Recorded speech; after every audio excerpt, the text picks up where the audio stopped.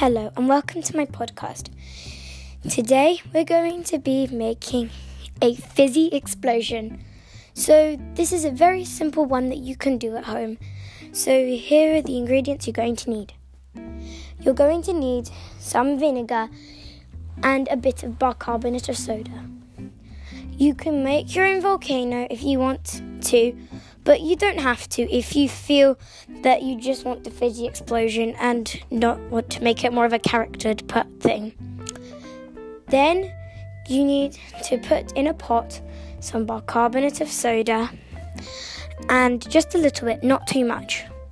Next, if you want to do it like the volcano, add a bit of red food dye or orange food dye, but you don't have to. Then, once you've done that, add in your vinegar and watch it fizz up.